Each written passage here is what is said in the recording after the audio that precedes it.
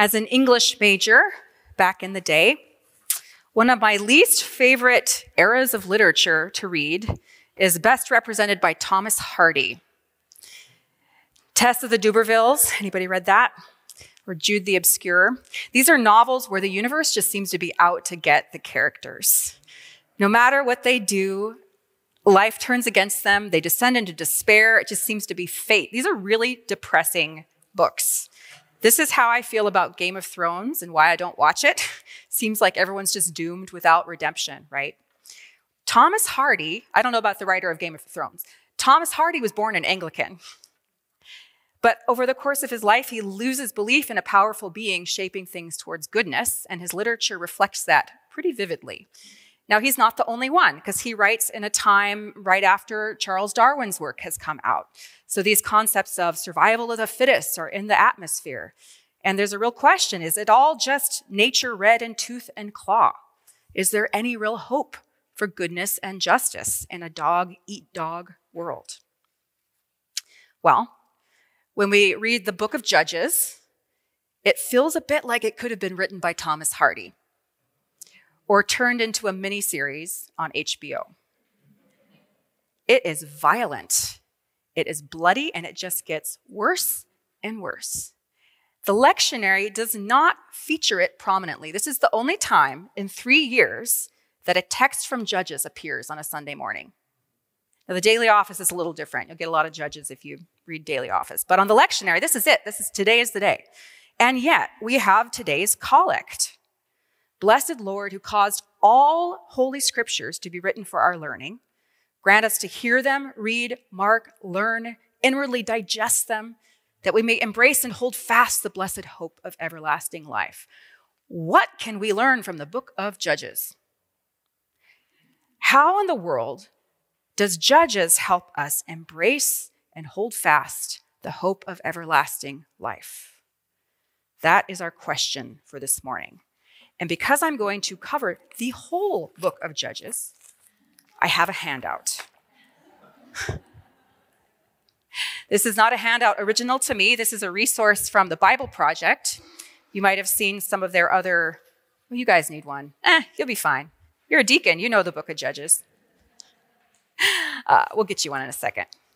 The Bible Project has these videos and other resources that are really helpful. If you're worshiping from home and you just Google Bible Project Judges poster, you'll find what I'm handing out to those here in person today. So as these are being handed out, and yes, I know they're small. If you get them on your computer, you can make it bigger or watch the video. It's about 7 minutes long. So last week, Deacon Ethan, in his preaching and the text from last week, we heard Joshua command the Israelites or ask the Israelites, will you obey the commands of the Lord as you go into the promised land? Israel said, yes, of course, us and our descendants. What are you worried about, Joshua? Well, Joshua dies and along comes the era of the Judges and Israel immediately fails. They fail to keep their word to obey. Judges 1 and 2, this is on the left side of your handout. Israel does not drive out the Canaanites the way that the Lord commanded them to. Now, this is a tough one for us, particularly with the news cycle today, and I will address that a little more later. But for now, hear that the reason for not wanting the Canaanites around the people of Israel is because they were extremely morally corrupt and they worshiped their gods through child sacrifice. This is not a good thing. Yuck. God did not want Israel doing that. They were called to be a holy people who reflected God's character to the nations. So that's what they were supposed to do. But instead, most of Judges shows us Israel in this downward spiraling cycle. So this is in the very bottom left of your handout. It shows this cycle. You might have heard this before. It's even a little bit in our passage from today. Israel falls into sin. Again, they do evil in the eyes of the Lord. Then they experience the consequences of sin, which is being oppressed by the nations they hadn't driven out. Then they cry out to the Lord in their distress. The Lord in his mercy sends a deliverer, a judge to deliver them. And then for a while, there's peace. And then it all starts over again. So that's the overall cycle. And for the first few Judges, that's basically what happens. The center section in the bottom of your handout has this section of judge, judge, judge, judge. Now, first, what is a judge? in Judges. It's not a judicial figure like we think of, not like a Supreme Court judge or someone interpreting the law. This is a leadership position, kind of like a chieftain or a tribal regional leader. Again, someone who leads. There is a role in handling disputes, just like Moses did. You see Deborah in our passage. She's leading as well as serving God as a prophet. Most of the judges also have a military role as deliverer as well. It's a leadership role. So Deborah calls up Barak as the deliverer. This is a little bit different, but she has authority in her region, Ephraim, under the authority of Yahweh. Because in Judges, Yahweh is the true judge. The Hebrew is a little different. It makes it clear that Yahweh is the judge and other judges or judgers are subordinate to him. Yahweh is, in theory, Israel's true leader and deliverer, just as in theory, he's Israel's king as well. So that's the political structure of Israel right now. A lot of tribes with regional leaders. The judges start off pretty good and then go downhill fast. So Othniel, haven't preached on him ever. He fights off king of Aram. He's a good judge. He gets very little time. Ehud, this is the guy who defeats Eglon, king of Moab, the king that was so large the sword disappears into his gut. Right? Every teenage boy's favorite Bible story. Ehud gets a little more time. Deborah, our passage for today. All of their stories follow this cycle pattern of sin, oppression, crying out, deliverance, peace. They follow that pretty well. Although in Deborah, the verses right after where our lectionary stops, we see Barak, the deliverer, starting to show some hesitancy in trusting the word of the Lord. And as a consequence, he doesn't get to kill the bad guy. That honor goes to Jael, who takes a tent peg, a domestic implement, right through the skull of Sisera. Again, this is an HBO material series.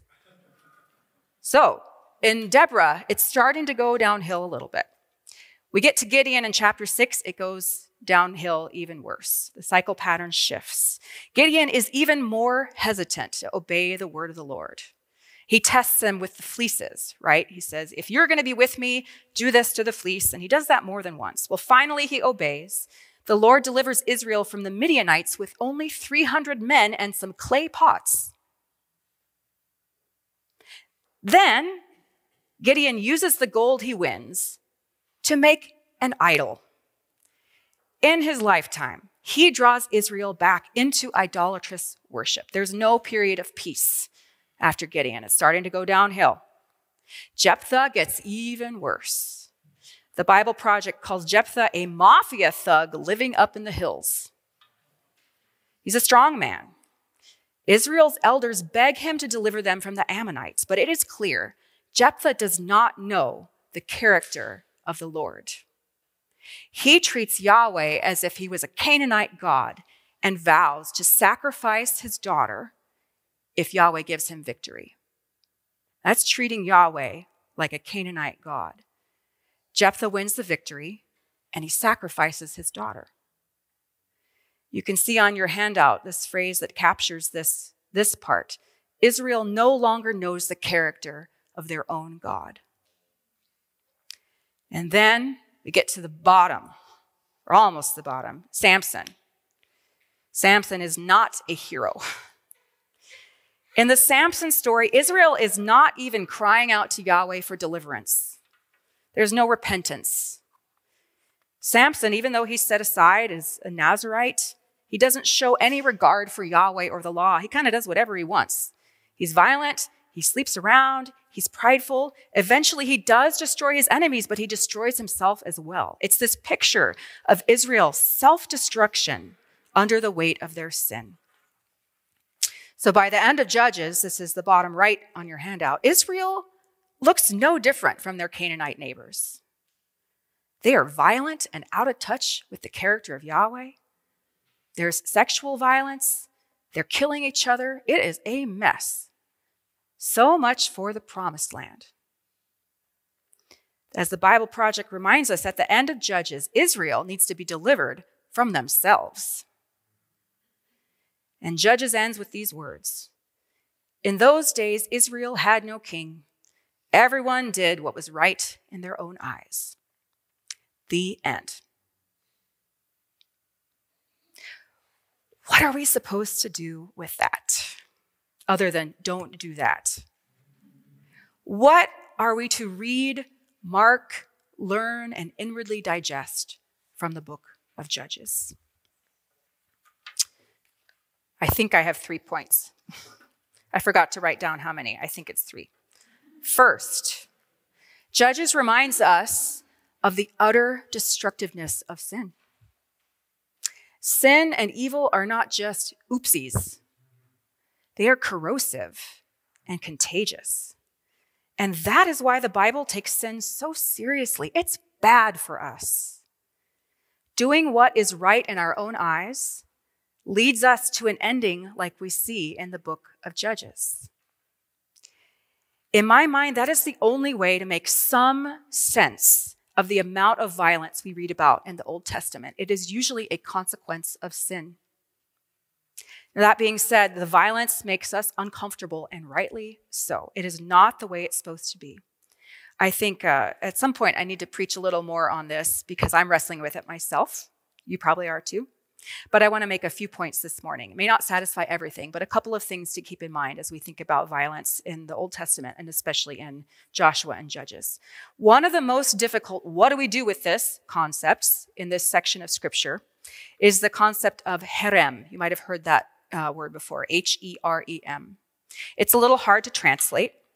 It's the concept that the people of Israel coming into the land were supposed to totally get rid of, destroy Canaanite objects, livestock, and people of all ages. It's often translated totally destroy. I think something like remove from circulation, get rid of. It's a ritual category, kind of like clean and unclean. Something that was herem was considered dangerously contagious, sort of like if you have a mattress with bed bugs. You don't want the bed bugs to spread, get rid of it. Well, with a mattress, that's one thing. With people, that's very much harder for us, right? Herem was not a concept unique to Israel. This was a concept many other nations practiced it as well. So I think this is in the category of this was the culture. How do we understand how God works with this culture and this concept? The spiritual principles are clear. Physical principle, still not clear to me. Spiritually, here's what this is pointing towards. First is that God judges sin. God judges sin in the nations and in his people. God told Abraham when he was standing in the promised land and God was saying, all of this, your people will fill this land someday. Hundreds of years before, he told Abraham that. And he told Abraham he was being patient with the Canaanites first. So they had 400 years or more. They had hundreds of years of God's mercy before God's judgment on their sin. Child sacrifice is worthy of judgment. I still don't like it. God judges sin in his people too.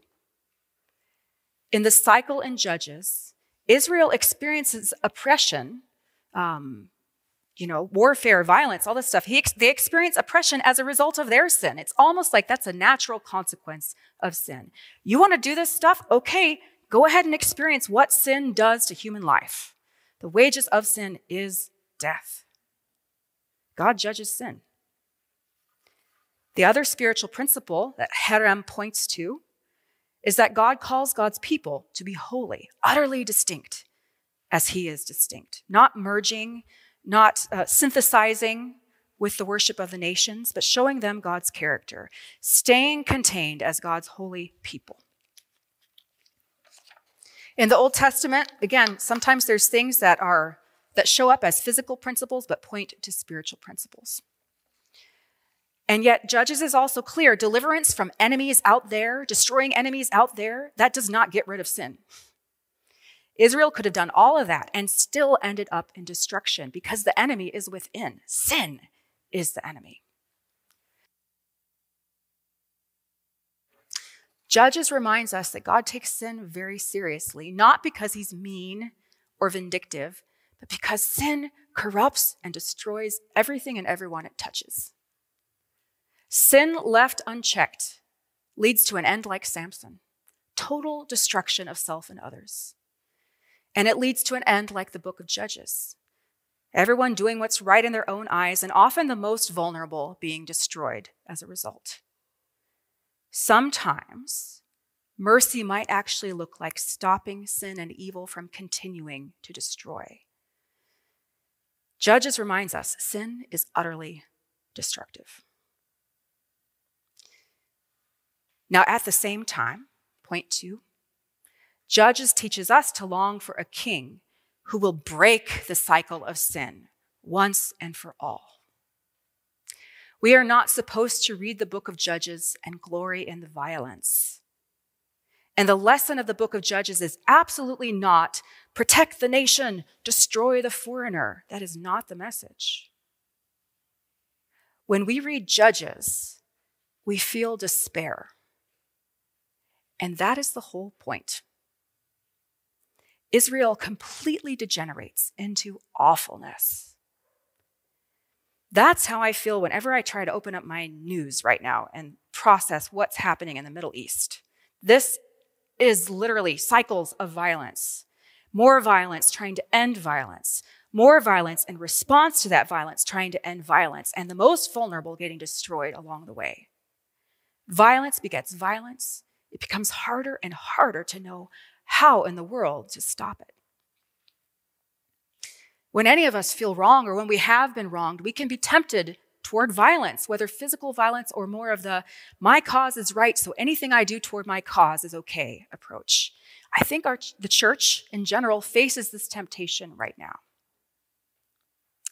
But Judges reminds us that bad things happen when we lose sight of the character of our God. That's part of what happens in this tricky parable for us today, too. That third servant loses sight of the character of the master, and he makes bad decisions accordingly. Whatever we make of the violence recorded in the Old Testament, which again, I know that I'm not answering all the questions about that this morning. It's worthy of attention in future sermons. Whatever we make of it, Scripture is very clear that an ethnically pure kingdom of Israel was not God's ultimate end game. Jesus was. Jesus turns the cycle of sin and violence on its head. He does not come in and harem the Romans out of Israel, nor destroy all the unfaithful Israelites who were kind of in bed with the Romans. He doesn't do that. Jesus takes violence on himself and responds not with more violence, but with resurrection. He takes on himself the punishment of sin. He came to be the Prince of Peace who ends sin's cycle of destruction. He sends the Holy Spirit to put to death not the people who don't believe in him, but the things in us that are destructive. In the kingdom of God, those who are blessed are not the warriors, but the peacemakers. Not the strong, but the weak. Not those who take up the sword or the gun, but those who lay it down, even at great cost. How is it that God can both judge sin and end cycles of sin and violence? Because he himself took on the punishment of sin and death. Jesus Christ broke the cycle. Thanks be to God. Judges, the despair in Judges teaches us to long for that king, to long for that end to the cycle, for the true righteousness that restores and heals, for a justice that does not lead to vengeance, but to restoration, to long for our true and cycle-breaking King. And last, third, Judges teaches us that when God's leaders fail, the consequences are devastating. And yet, even so, all is not lost. Why did God use these crazy judges like Jephthah or Samson? The implication in Judges is that that was the best available for the job. That is how badly Israel had degenerated. That's what God had to work with. It does not mean that God chose Jephthah because he approved of Jephthah sacrificing his daughter. No. It does not mean that God chose Samson because he approves of Samson's violence or promiscuity. No. This was the best he had to work with to preserve God's people, to carry forward his promise. These leaders do not get a free pass. Their failures of leadership were devastating for the people of Israel. They led them into idolatry, morally repugnant acts. They led them away from the Lord into violence. They left Israel out of touch with who God is. God judges morally corrupt leaders and holds them responsible for their sin and for the ways that their sin and failure causes disproportionate harm to God's people. That ought to really sober up anyone wearing this today.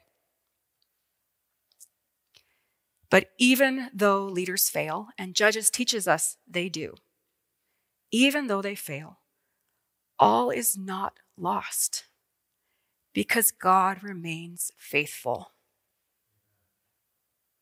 God remains faithful to deliver his people from oppression time after time, to give them lots of chances to repent, to preserve a faithful remnant, even through exile.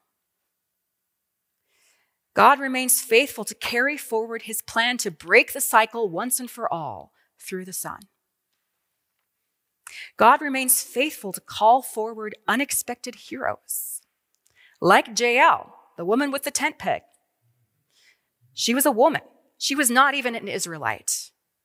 She was sort of the real hero of that story. Or Ruth.